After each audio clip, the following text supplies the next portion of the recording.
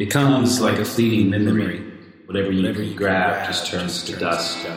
Like eye contact with a stranger in a crowded room is a dream begging to be real. The passing note of a song, the glimmer of the shifting sea. I think you saw it. Let's go. Let's go. Cheers. Oops. To the end of 2020. Daggum. That's all I gotta say. Last episode of the year. I can't believe it's happened. This year is coming to a close. Yeah, it's kind of ridiculous. Earlier today we were talking about, I felt like this year incorporated 3 years, which was January and February were 1 year. Right. March was its own year. And then everything else just was a blur of a third year. Third year. That's funny. Yeah. Yeah, because like March was like, South by Southwest goes down. Right. It's the first realizations of we're in a new space here. I had to let go of half my staff. I made all these huge changes. And then April was like, okay. Settle in. What are we doing? Yeah. I just can't. I can't, like when I think back to myself in April or March, I guess, when the first sort of shelter in place orders, which is what we used to call it. Remember, shelter in place? Yeah. Now we just call it lockdown. Yeah. That's weird terminology. We went from shelter in place to quarantine to now it feels more like a lockdown. I couldn't have fathomed that would last even till the summer. And we're about to head into 2021 and it doesn't really feel like much has changed. Well, everything has changed and nothing has changed. It's like it's funny, even just you running through the verbiage of, quarantine, lockdown, and shelter in place. Right. Like, it's just interesting even how the verbiage has shifted, flatten the curve, Right. Vaccines. It's like there's always endpoints that continue being shifted and renegotiated. Right. Rename. Something about the renaming of things too was a big theme this year. Oh yeah. Wow. Like completely redefining categories and ideas. Yeah. Like even racism, that was a huge one Right. I mean, there's a few definitions that were kind of like vying for position. Yeah. But the other ones outside of just like racism is, discriminating against somebody on the basis of their skin color, like most people would have accepted that as the standard definition of racism. Right. But the other one that kind of came in more recently, was always kind of like lurking back in the distance, Yeah. I think it was there before. Obviously books had been written about it. It just hadn't like busted into the mainstream consciousness. I mean, I think we've even kind of, this is less of a rename, but like we've definitely retooled how we think about sickness. I think I've been thinking a lot about that, how interesting it is that like we now treat healthy people as though they are a risk when we didn't used to do that. It used to be that, okay, you have a fever.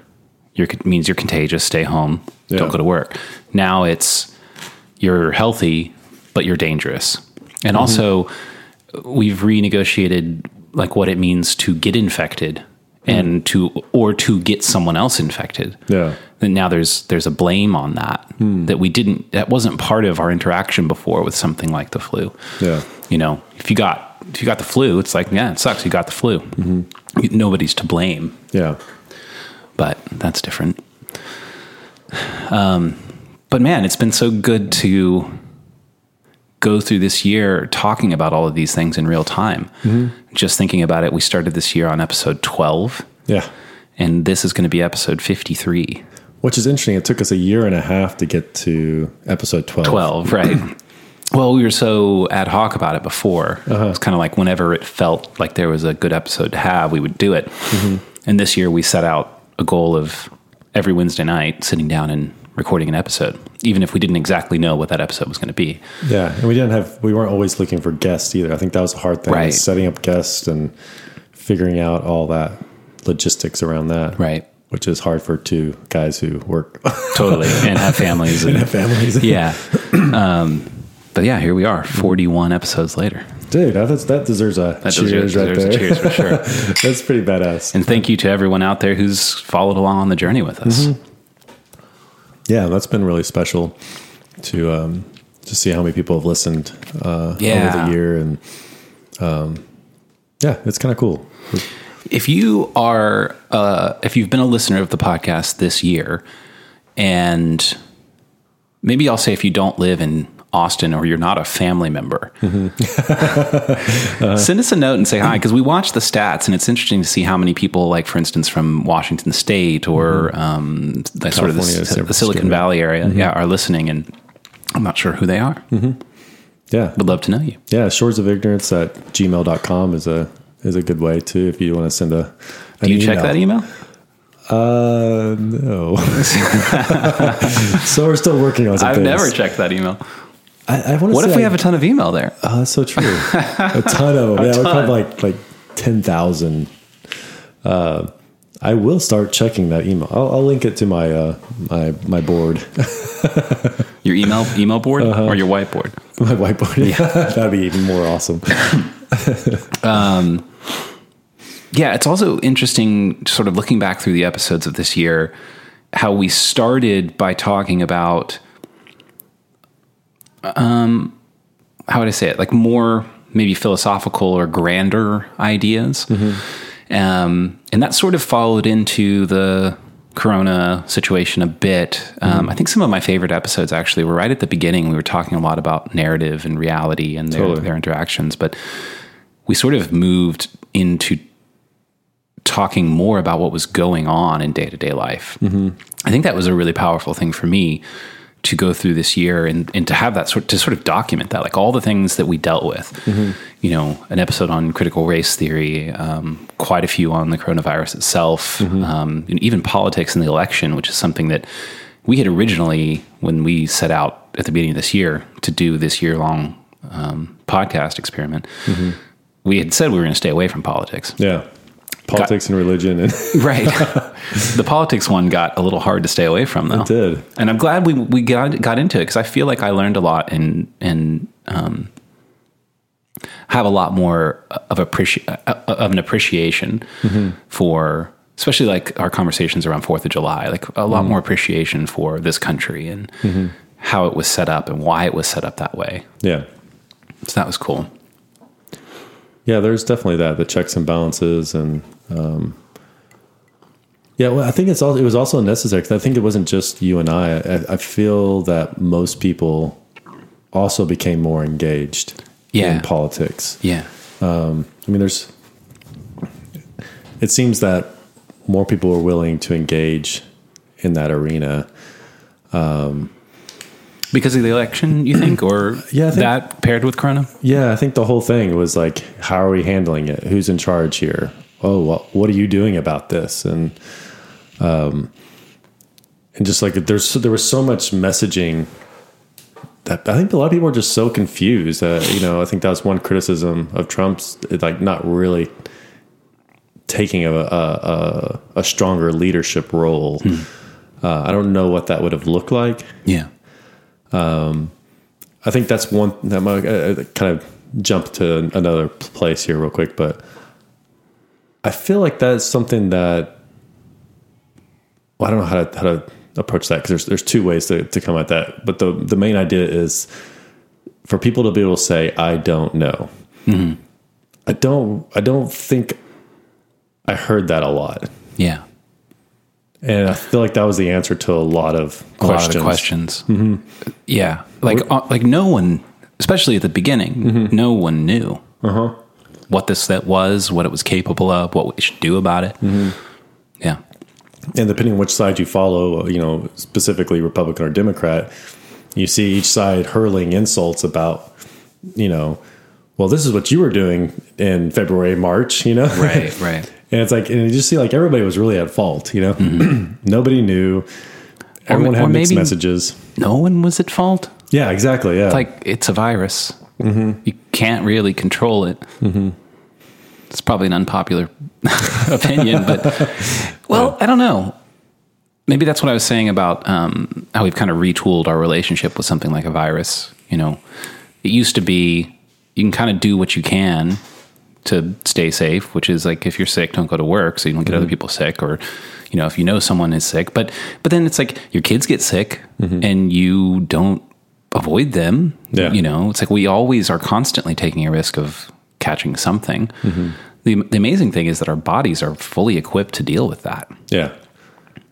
Well, I mean, I think that's even just in the whole comorbidity thing, you know, 6% of the deaths were corona only. And, you know, the other 94% was, I mean, even just 101,000 of those 300 was pneumonia, flu, and emphysema.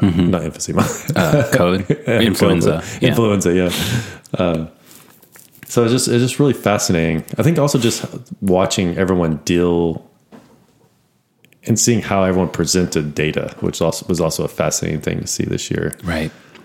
It reminded me again that statistics are something that I really want to understand more. Yeah. Because it's so easy to throw graphs around, but graphs are often really misleading, even though they fit into a category of our brain that's like, oh, hard data. I said that word weird. Data. Data. Where are you from, son? From Texas. Yeah. Well, I think even like that one thing we saw earlier today or earlier this week, where we saw the positives according to testing, and it looks so much different in how you present that data. You know, it's like if you show like all the people testing positive, and it just seems to go off the charts, you know, but yeah. So if you were to draw a graph of the number of positive test cases per day, you would see a line that sort of like goes up at the beginning of the year, sort of comes back down, and now is going up drastically. And so the takeaway would be like, we're surging, which is kind of what is being said in a lot of places. But but that's just raw number of positive tests.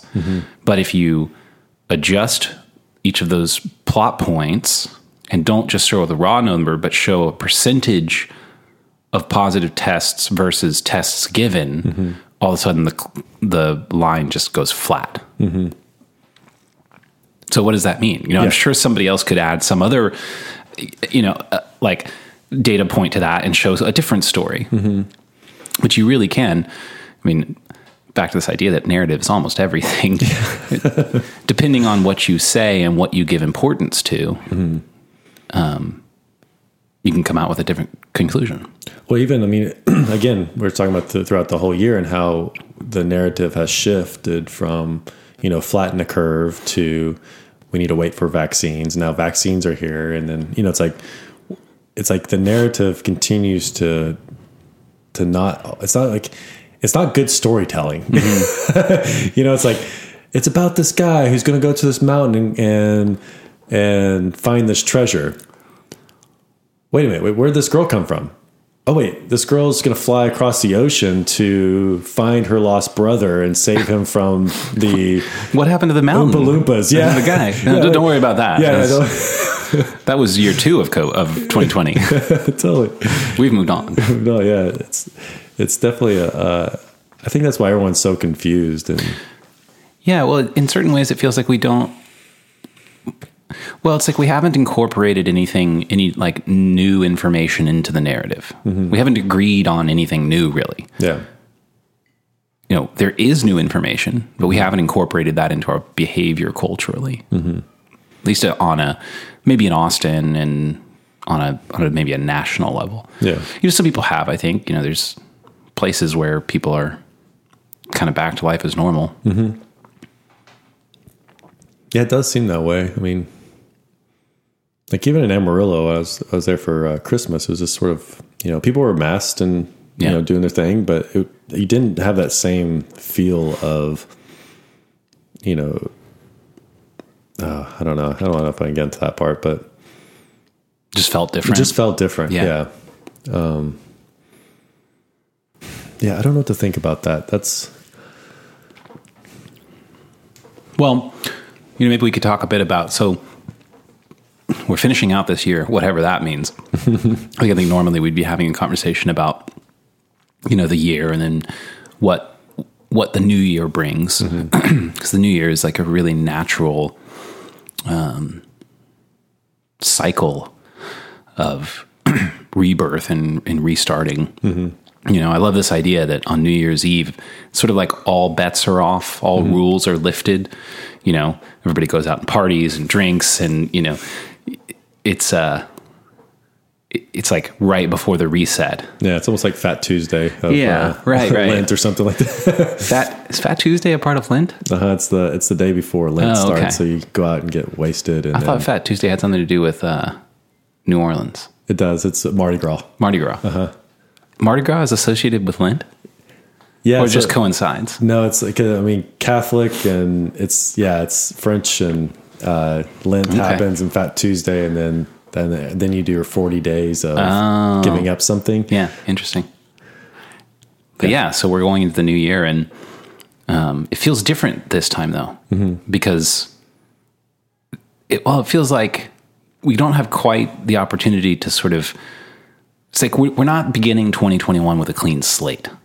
You know, we don't really have that opportunity because we're pulling, like, whether we want to or not, 2020 is following us in 2021, at least in some way. Yeah. So what do you think that'll mean? Like waking up on Friday, January 1st, and moving into the next week and starting to think about the new year. But we're going to have this whole thing on our back, you know, because we're still fighting a virus. We're still fighting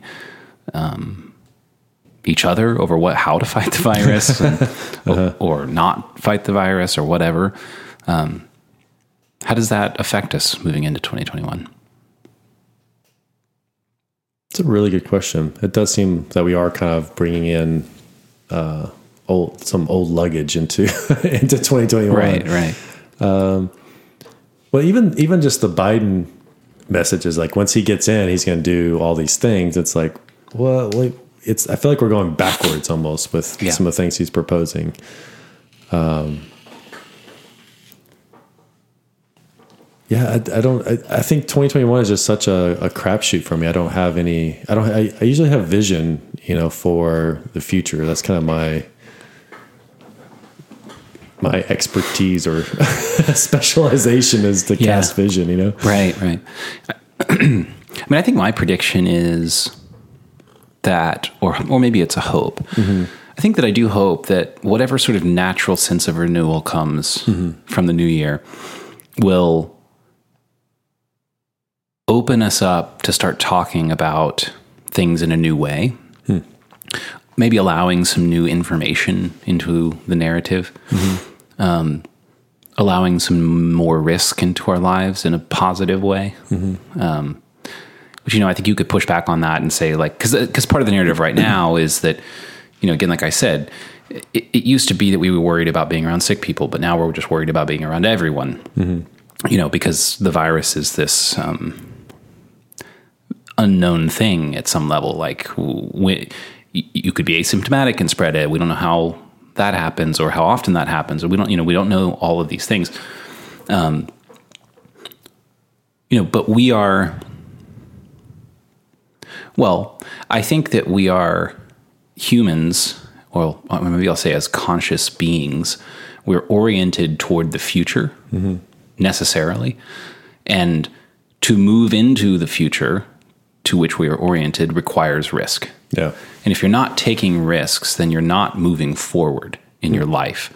And that is fundamentally unhealthy for us, I think. That's my hypothesis. What do you think about that? I like the way you said that. Like, in order to move into the future requires risk. Something about that really, when you said that, rang true to me.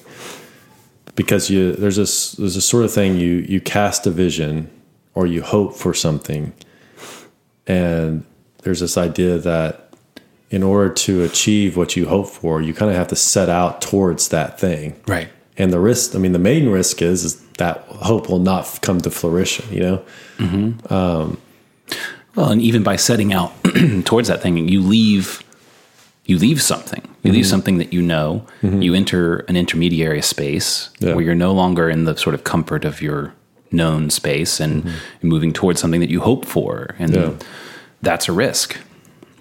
I mean, even if you get what you hope for, there's still risk in what you maybe have left behind and maybe necessarily have to leave behind in order to get what you hope for. Damn. Well, I even thinking about the Judeo-Christian idea of faith. I think it's like Hebrews 11 or something like that. It talks about faith as being sure of what you hope for and certain of what you do not see. And there's a sort of faith aspect of, that takes you. It's more of an action towards something. And when you were saying that kind of made me think about that. It's like you have to hope for something, and you also have to have a certain amount of certainty that is in you. I mean, that's even the scientific method. It's like you kind of have this thing that's out there, and let's not go there. I was about to convolute a few different things together. Anyways, but there is a sort of thing you have to take a risk. You have to leave home. Yeah. Well, something I'm thinking about just now as we're talking about that is that I think I think there's two big things about this whole pandemic response that really, really concern me. The first is that we have in very, very large ways stolen our children's future. It's not exactly that, but I think it's, I've been thinking a lot about the fact that, schools have been closed.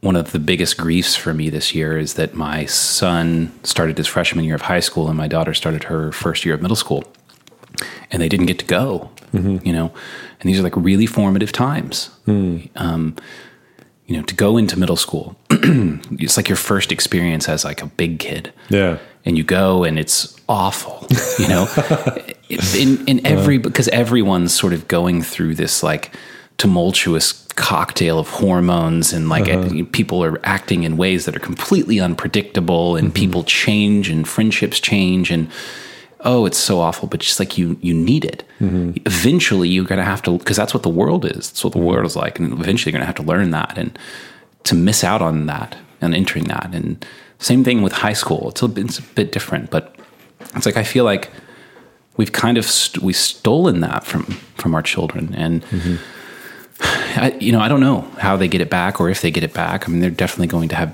very different lives than we imagined for them. But I think the other thing I've been grieving a lot is, or maybe it's that it seems so sinister to me that,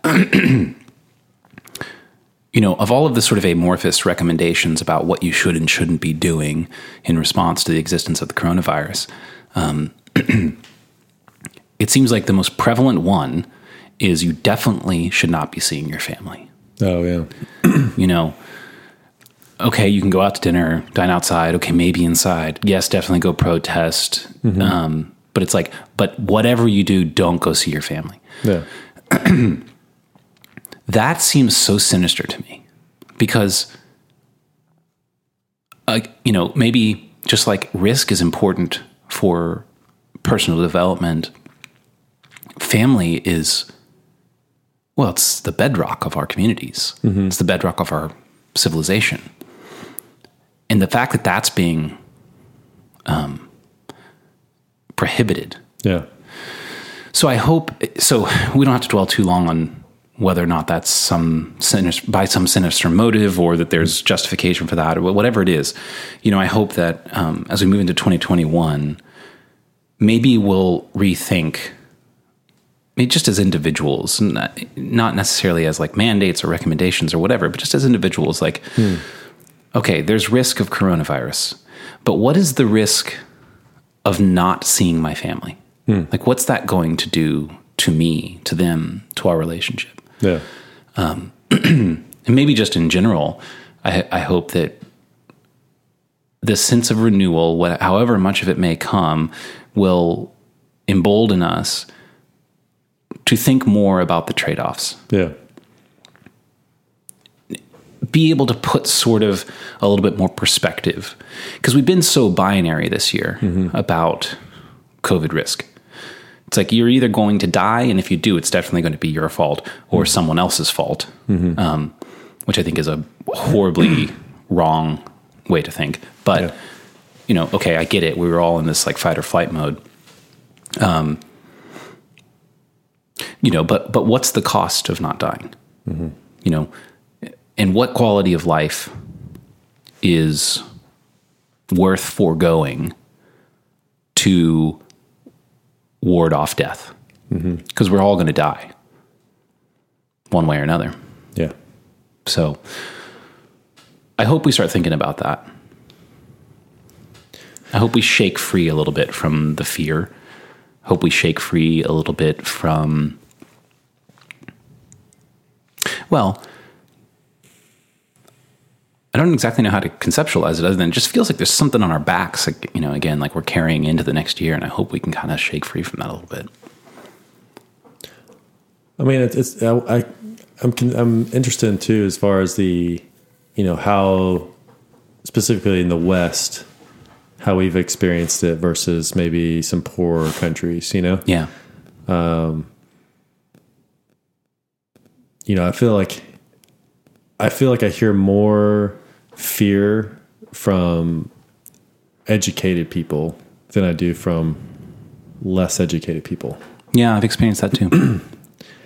And I don't know if that's, I just find that interesting. It's like, because everybody's educated. I mean, we even think we're educated and all this. It's like, of course we are, but, but I find like there's just, there's like a lot more fear and it just fear doesn't do anything. It doesn't help, Yeah. I think that's just something that has been really apparent to me this year, whether it's kind of like almost like, I don't want to use the word fear mongering, but fear inducing, there's always something to be afraid of. And what if it's not like, what were the killer wasp or oh my God, I forgot about that. The fires in Australia. We forgot about that one too. It's like, and I think that's something I think we're tired of. I think that's also why there's a lot of like the mainstream media is not as, people aren't listening to it as much. Yeah. I think there's a shift coming. I believe there's kind of a shift as our sense-making apparatuses have been failing us probably for some time now. Yeah, I think we're going to have to, and I wonder if it'll be this year. It probably won't be like a discrete point in time. It'll probably happen slowly, but we're going to have to contend with the problem that we have, the joint problem of mainstream media and social media. I think both are a big problem. Yeah. And I don't know how we're going to deal with that. It'll be interesting. It will be Looking forward to watching that episode. Me too. Unfold over the years. The continuous episode. Yeah. So if we're currently in year 3 of 2020, is 2021 just going to be year 4? It's hard to say. I personally feel like I've moved on. Yeah. Tell me about it. I know. I was about to ask you, but why don't you explain that, man? I know. I want to hear what you have to say. I feel like I've come to a level of risk management that I feel comfortable with for me and my family. And also what I'm willing to participate in outside of that space. Yeah. And I think outside of my personal life, it is more determined on other people. Right. But I feel like I have a healthy boundary, or more healthy boundary, in what that means for me. And I think that will change. I think that my outward part will change over 2021. And I'll be interested to see like how that changes. Because I feel like there's a certain amount that I respect other people and want to participate and be in relationship, that I'm willing to make certain concessions. Right. I have in general, in most of my life, have a higher tolerance for risk. Yeah. And I know you do too. So I acknowledge that in myself, and that's just kind of how I'm made or how I've been grown up or developed. Been grown up. Been growed up. Totally. You done been growed up. So I think if nothing else, I think over 2020, it's really given me a time to reflect and to assess my level of comfort with risk and also with conflict too. Like there are some things that I feel like I encountered this year, especially through the Black Lives Matter stuff. And, obviously everyone has a lot of different viewpoints on that, but I just watched a lot of friends and people have disagreements and conflict around that I am more comfortable with now. Yeah. Where before I was like, what's going on? Like, where's everyone come up with all this stuff? And right. So I feel good about that. And I think that's the part with 2020. How about you? What do you think? What was the question? I don't know. You asked me it. And obviously I just kind of went off on all sorts of stuff. Oh, you said you were over it or past it. Yeah. You feel like you've moved past it already. I feel like I'm moving into 2021 with a somewhat of a clean slate. I don't feel that in my private life, in my close circle. You don't feel that in your close circle? No, I do feel that in my close. Like I feel like I'm moving into 2021 Gotcha, with a clean slate. With a clean slate and a good place, I don't feel that quite so much. Mm-hmm. Maybe it's because I'm still working from home. I still have some key relationships that don't feel as open to interaction as I would like. Mm-hmm. But I do kind of feel past it. I mean, I think it's interesting. It's hard to conceptualize risk at this point, I think. Mm-hmm. Because on the one hand, okay, yes, a lot of people have died, and I have questions about that, and those aren't probably answerable right now. We'll probably have to come back to them once they're history. Mm-hmm. So there's certainly reason to adjust risk settings. Mm-hmm. On the other hand, here we are, and this is just me personally, but we're 10 months in to this. And so if you just imagine what it was at the beginning it was like 2 million people are going to die, 1 in every 100 people or something. Yeah. So, the original speculation was everyone will know someone who dies from this. Mm-hmm. I don't know. Scare the shit out of me when that. Oh, totally. Yeah. I don't know a single person who's had it. Mm-hmm. Like not verifiably. Yeah. I know people who know people. Mm-hmm. I've got, maybe 5 steps removed, I've heard of a death. Mm-hmm. So, it's 2 completely different things. What we thought it was going to be and what it is. And we still don't really know what it is. Mm-hmm. But maybe I just kind of feel past trying to analyze it. Mm-hmm. I feel more interested in, maybe as I was saying earlier, like thinking about the trade-offs, like what are the things that we've given up? And maybe I don't have to completely understand where we are and what we're dealing with to say, I think there's been too much given up. Yeah.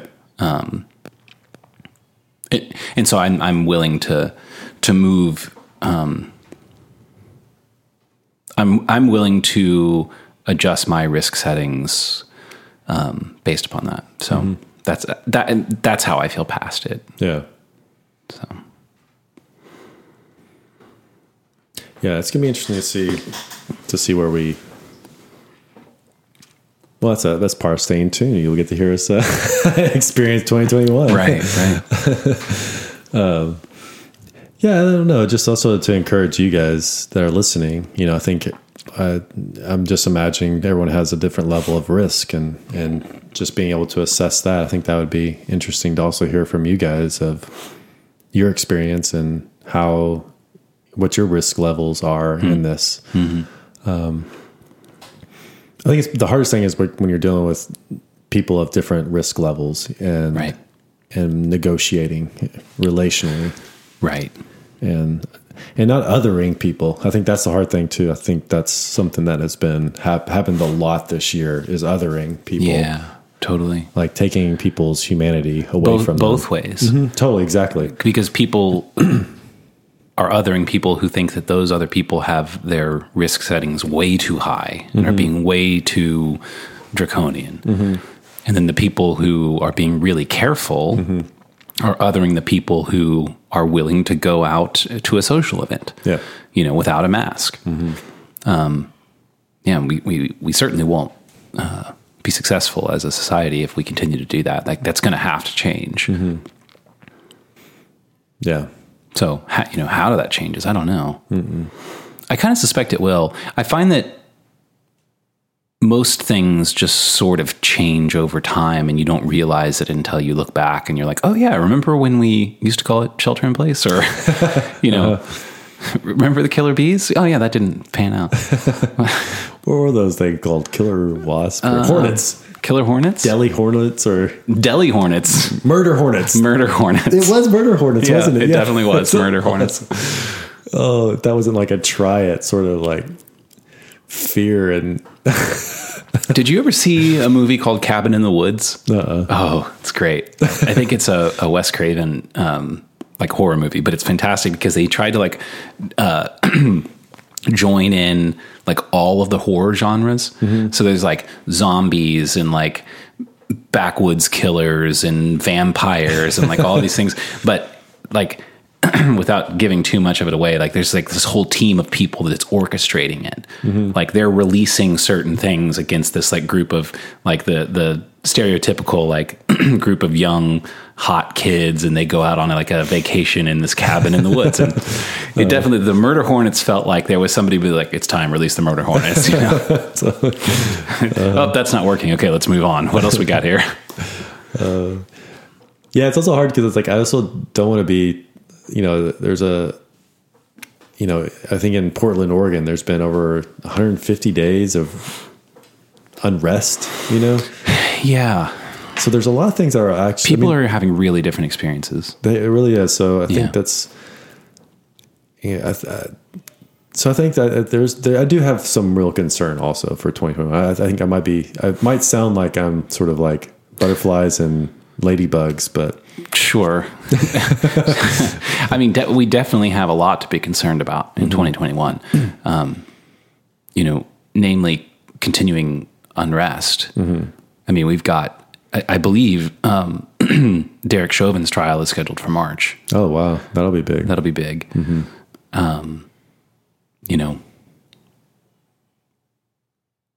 Plus a new presidency and all that comes with that. There's plenty of potential for positive and negative. That's the thing about potential. Totally. It contains both. You have to decide what you want to pull out of it. Yeah. Yeah, it's how you engage. How you engage is really important. Yeah. I want to figure out how to say. I was talking about this earlier when we were eating burgers. I want to know. I want to figure out how to say this better. As far as when you engage something, and the energy that you bring to that engagement is so important. And it can go one of two ways. Actually, multiple ways, but this is just one of, or two ways that it could possibly go. If you come at something in a contentious matter without really valuing relationship, then it seems like there's it just falls off the rails, But if you come into a very difficult situation, but in a relational manner, it seems to yield different outcomes. And I think that's the part I would want most to encourage and hopefully kind of emulate and bring into my life is that aspect, is being able to come into a situation in a relational way and not in a contentious way. It doesn't mean that you can't have arguments and disagree and all that stuff, but it's just different, and it's a different energy. And I feel like people walk away with it differently. So whatever that is, I want to be able to say that better and explore that idea.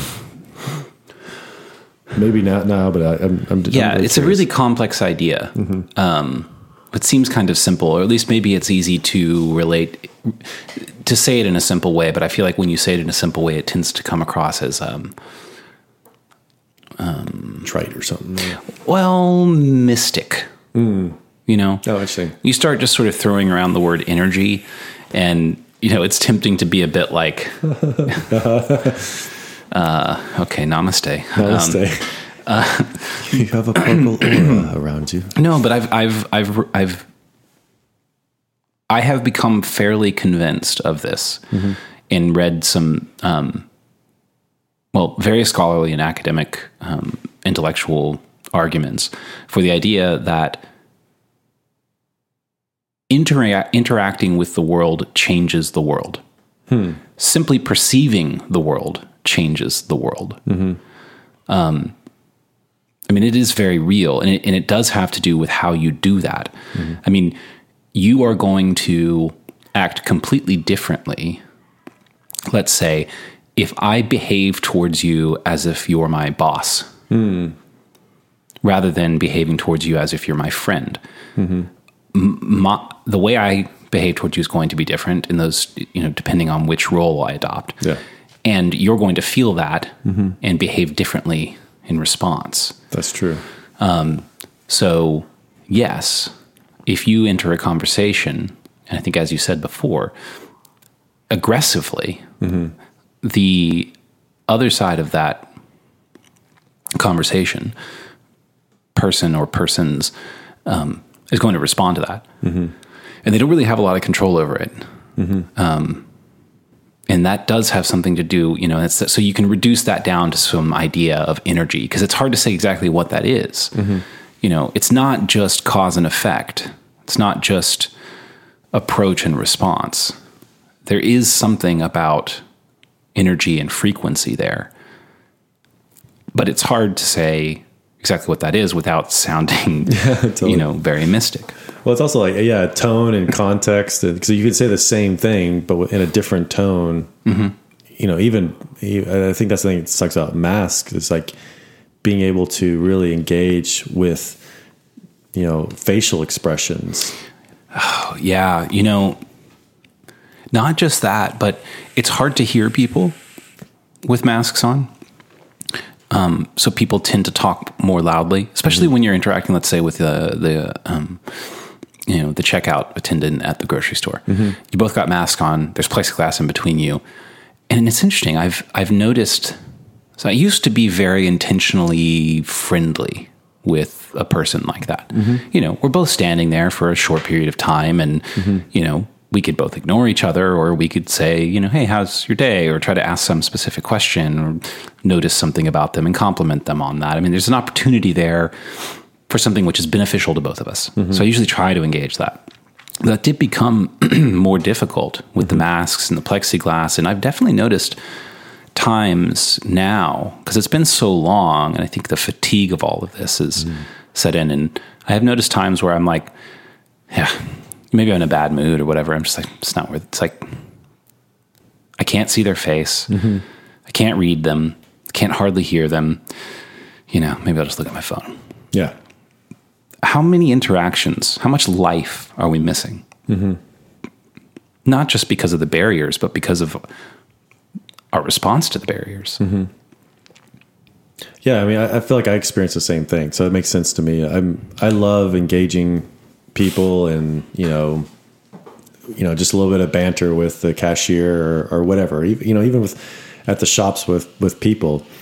And so unless I can go outside and talk to somebody with my mask off, Yeah. I'm worn out. Right. I'm just worn out. It starts to hardly feel worth it. Yeah, exactly. Yeah. So you start seeing the masking and physical distancing turning into some sort of isolation, even in the midst of people. And that's something to grieve. That's something to fight to get back. Yeah.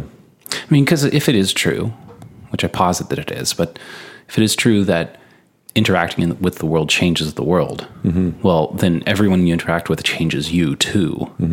And if that's being baffled or muted in some way. You know, how much change are we missing out on? I mean, good and bad, but well, it's like, yeah, you need community to help us grow, you know, and also to check. I was just telling, I got my haircut today, and I was telling my stylist, she was like, "Hey, how's my stylist?" I just think it's so hilarious. It's like the same thing with yoga and stretching. I feel the same, like, oh yeah, Michael won't say he does yoga. he says he stretches. Yeah. I stretch and I breathe, and I'll stretch a certain way and I'll hold it there for a while and breathe. And some people call Michael, that you're doing Cobra. yoga. There's a word for this. Totally. I just don't feel like I'm as serious as everybody else. If I went to a yoga studio, I'd be like the kindergartner in the room. It's always got to be one. It's always got to be one. Yeah, I don't remember where we're at now. Well, yeah. We need to grow. Oh, yeah. Which clearly we need to grow. I mean, the alternative is stagnation, and I think we all know that stagnation generally means death. Yeah. Whether it's spiritually or physically or both, and it will end up being both. So we need to grow. Growth requires change, and the catalyst for that is relationship. The catalyst that is for in community is like it is the relationships. Well, I think that's fortunate. Like, I have 5 kids and you have 3 kids, and like our kids still get to engage in healthy kid interactions, because it's sort of like, I don't want to play with you anymore, Yeah. Like that's a real thing that you have to face. And that's part of socialization in middle school and elementary, is like having those interactions, but then also where you do have a good time with somebody, you have to have that, space to, and, that's stupid. Right. Kids will tell each other that's stupid. And it's like, parents won't do that because it's like, I mean, you might say it a little bit nicer than that, but kids, you kind of need that. Kids need a little bit of that harshness to kind of get socialized. Right. So I think that's one good thing about having big families is that part. It's kind of built into the dynamic. You build up some resilience, exactly, and anti-fragility. Yeah. Well, I think that's why I grieve for my kids. Is they're missing out on like the prime time that you learn that. Yeah. Especially from not family, it's like, right. Like, why am I not included? Why don't I get to go to the dance? Why didn't Sally invite me? Or right. Why doesn't Billy like me? Or, totally. Whatever it might be, Yeah, it's fascinating. Yeah. Even just, I'm just thinking about my own experience and what it means to even just go out to a bar or a restaurant or with friends or alone or whatever. Just the subtle interactions that you have with people, the look in their eyes, the way that they talk, the body language, which is not governed by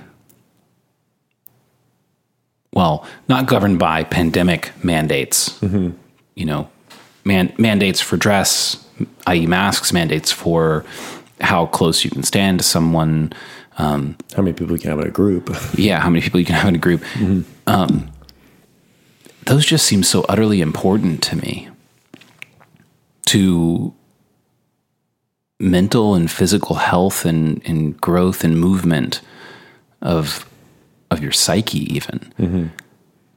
I'm hungry for it. Yeah. Need it. Well, maybe this will be interesting. I mean, this is maybe a generous interpretation or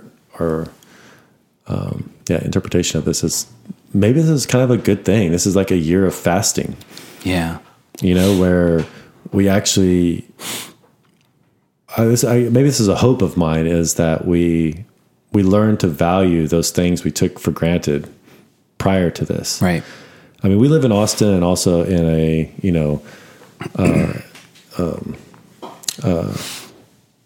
a very prosperous country, you know, and we have a lot of things that are truly amazing and make life fairly easy for most people. Right. I mean, just down to running water and sewage and, you know, like reliable. on up to, you know, we have choices of restaurants that are unbelievable, you know? Right. So there's a very, but it's like just being thankful, you know, instead of taking some of these things for granted that have always been there. And, I mean, how many businesses have gone out of business this year? Right. And how we kind of just, oh man, I could go to 30 different burger places here in Austin and be happy. You know, it's like, how many of those will be there, you know, or coffee shops too. I remember whenever we started Medicino 6 is like we were one of the first specialty shops. And then by 2010 on the 14, it's like, I could recommend 13 to 15 shops to people to go to have a great coffee. Totally. You know, that's freaking amazing. Yeah. And that's, I mean, especially coffee is such a small, it's so young, and to see it flourish like it has, but then also to know a lot of my friends in other shops, they're having a really hard time or have closed, you know? Right. Yeah.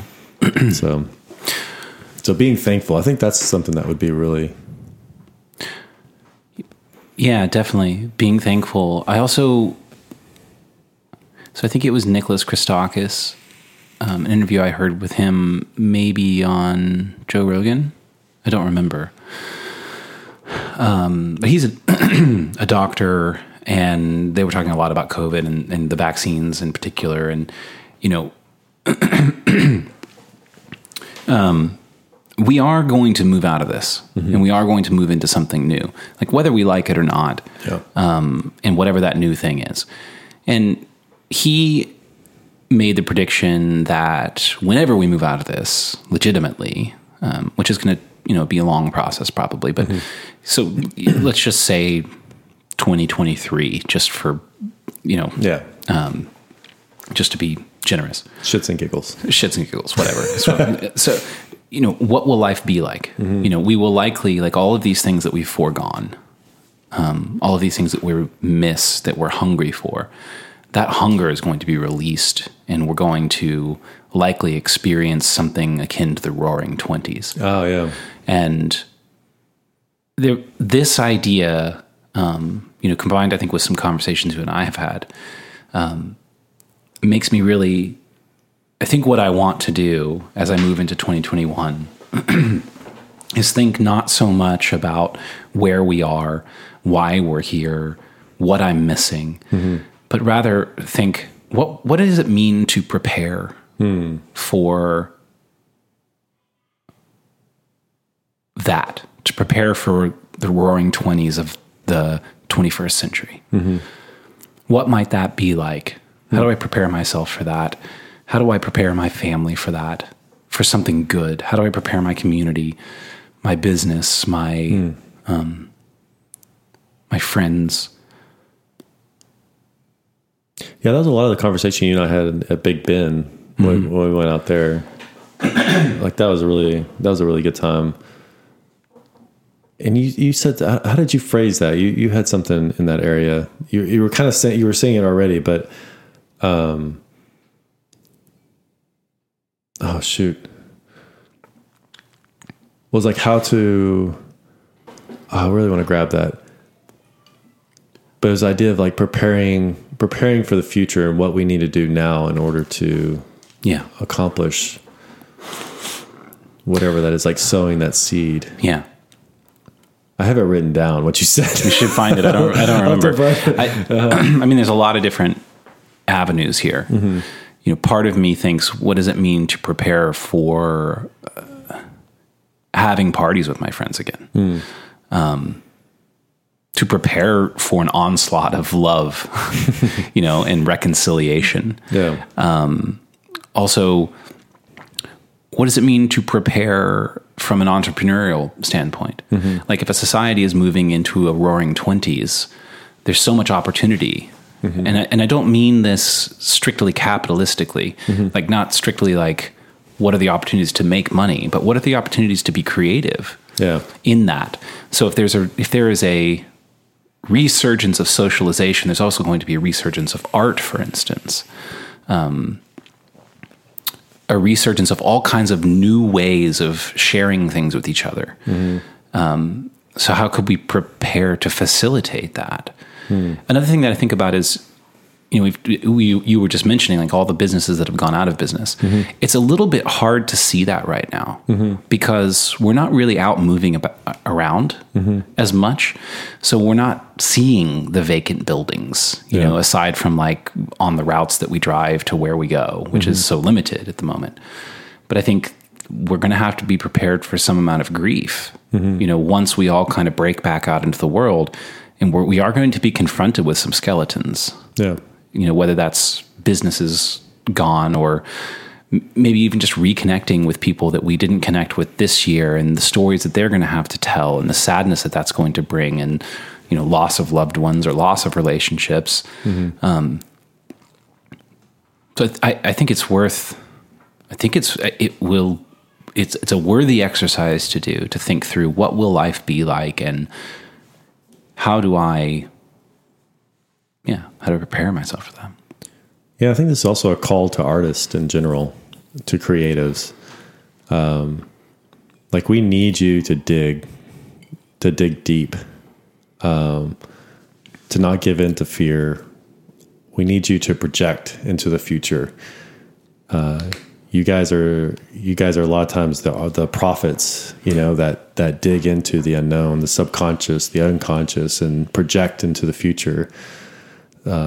The new things. I think it's really important. So I think that'd be my sort of admonishment and also encouragement, is that we need the artists to hope again, to dream again, and to not be taken in by fear. I think that would also be something that I'd like to encourage people in, is sort of the idea of like cast off fear. Yeah, I would call for the artists to, because I think something we're starting to deal with really specifically at the end of this year, that's probably going to be an all-out battle coming in the next couple of years, is freedom of thought, freedom of expression, and censorship. And it's going to be up to the artists to buck that. Yeah. Because... well, why? They're the ones... They're the true rebels. Well, they are, because they are dealing in the currency of... It's like they're dealing with the currency of the unknown. And just shedding light on it. They're not even articulating it. And that's why they're safe. Because they're not articulating it. They can't articulate it because it's still too much in the unknown. And then once they shed some light on it, then we see it and we encounter it, and then it starts to be able to be articulated. Yeah. You know? So I don't think fighting against censorship and the erosion of, well, it's the erosion of free speech, but really even freedom of thought. I don't think that you can fight that battle from an intellectual standpoint. I mean, you can make an intellectual claim, but then just someone else just says, takes the opposite side, and you're sort of in an impasse. It's up to the artists, I think, to move us. Emotionally. Yeah. Yeah. So I'm excited, honestly, to see what sort of movies, what sort of songs, what sort of... What's just all the fucking crap, cliche shit that's coming out right now. Yeah. Yeah. It's just sort of like... we got like, this year, we got like Wonder Woman 84 and, you know, I felt like even the music offerings as far as new albums, for good reason. I mean, I think it was really hard for musicians to do much, but like it just wasn't a lot of note. Yeah. Yeah. Yeah. I'd almost like encourage artists not to deal with the political, not to deal with the, you know, I don't know. I guess I just don't want artists to get bogged down in the quagmire of just shit that is Right. just like trying to make sense of something. But like, we need people to dream. Like I think Elon Musk, like this year, he put 30 rockets into the sky. Yeah, it's pretty crazy. Like, what the fuck? Like where Was it that many? 30? I think it was like 28 or 18. Wow. I mean, it was a significant amount of rockets that went in. Maybe it's 18, but even then, that's a lot. Yeah. You know, it's like reusable rockets, Uh-huh. and it's like that's not even mainstream news at all. Mm-hmm. And I feel like he is a dreamer. I mean, like what he's doing with Tesla, the Boring Company. I mean, that guy is just. I find him inspirational in that he's not. I don't feel like he's caught up in the. I keep saying quagmire, but the muck of today. Yeah. He's thinking into the future. He's dreaming. He's dreaming, yeah. And pulling reality out of that dream. Yeah. We're going to do this next year. And everyone's like, no fucking way. He's like, yeah, well, why not? Why wouldn't we? Why wouldn't we? Well, because of all these rules and regulations? No, just do it. Just do it. Yeah. Once we hit that blockade, then we'll deal with that. But right now it's not there. Let's do this. Yeah, I want to do some more dreaming. Some more dreaming, some more thinking about what I want. Mm-hmm. It's not exactly because I want what I want. Mm-hmm. You know, it's not like give me what I want. Mm-hmm. Even internally, it's in some sense, thinking about what you want is casting a vision. It's dreaming into the future, and then that sort of creates the future that you start to move toward. And now that you have movement and growth because of that, you know, if you don't spend very much time thinking about what you want, well, then you're not really thinking all that much about the future. Mm-hmm. So I hope the artists do that for us as a culture. I honestly hope the politicians do it for us as a culture. Yeah. I want to see a lot more of that from our politicians. I think there's a few that I'm seeing some. I don't see any of that from Biden, unfortunately. Yeah, I see Tulsi. I see Dan Crenshaw. Yeah, those are the two that came to my mind. Those two are to me, those are the most promising of our. I mean, I'm not so familiar with all the politicians, but those two, I've been most moved by them. Mm-hmm. Andrew Yang a little bit, but I kind of feel like he kind of got stuck in the muck of the stuck stuff. In the muck. Stuck in the muck of the stuff. Exactly. But Tulsi and Dan, I just feel like they kind of kick against their parties as well as, you know, our individuals. Yeah. I would just love a politician that could give a sort of we choose to go to the moon speech. Mm-hmm. Like, let's talk about something we want as a country. Who do we want to be? Mm-hmm. We're almost focusing so much on the past. Mm-hmm. And there's not things obviously there's things that we do need to still continue to work with and work through. You know, I think there's always that aspect in everybody's life, you know, like there's still things in my past that I need to work with, you know, but if I'm not looking to the future and casting vision, it's like I'm always be stuck in the past. Right. And, you know, I think that's what made Martin Luther King so impactful was he was dealing with things of the present time and the past, but the vision he was casting was beautiful. Yeah. You know, and there's a lot of things I don't see. The vision that they're casting is, especially with the critical race theory stuff, is like there's not a future in that. Well, there is no vision. There is no vision. Yeah. This is the way that it is, and this is the way that it always will be, and you are subject to the judgment of all those around you. And it's like, that's not a story. Yeah. That's a prison. It has no future. It's a prison. Well, are we at 2 hours? No. Oh. It starts, the clock starts at 1 hour for some reason. I don't know why. Okay, I was like, wow, dude. We're at 1 hour. Should we say goodbye to 2020? I think so. One thing I would love to do is, it's been really fun having our guest, Allison. Thank you for being on so many times. Yes. You've always bring a good special light to our episodes and make us more human, which is good. Zargun, love our conversations. Yes. You have a very sharp mind, and that was fun doing the free will versus determinism. Yeah, that was a good time. That was a really impactful. That was a good one. Mm-hmm.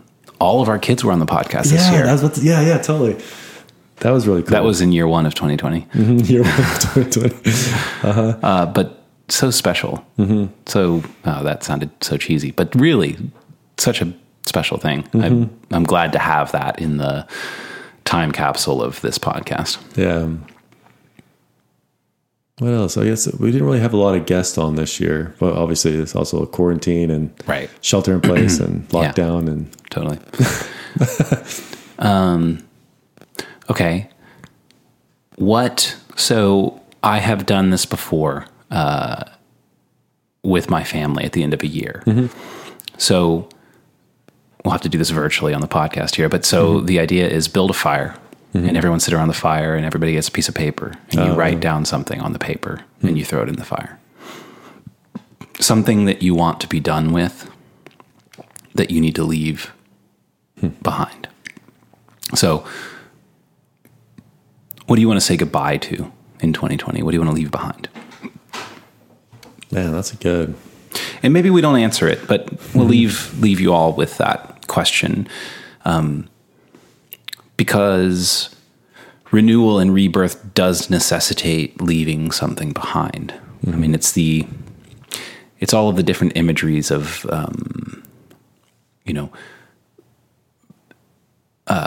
what is it? Like going through the fire, burning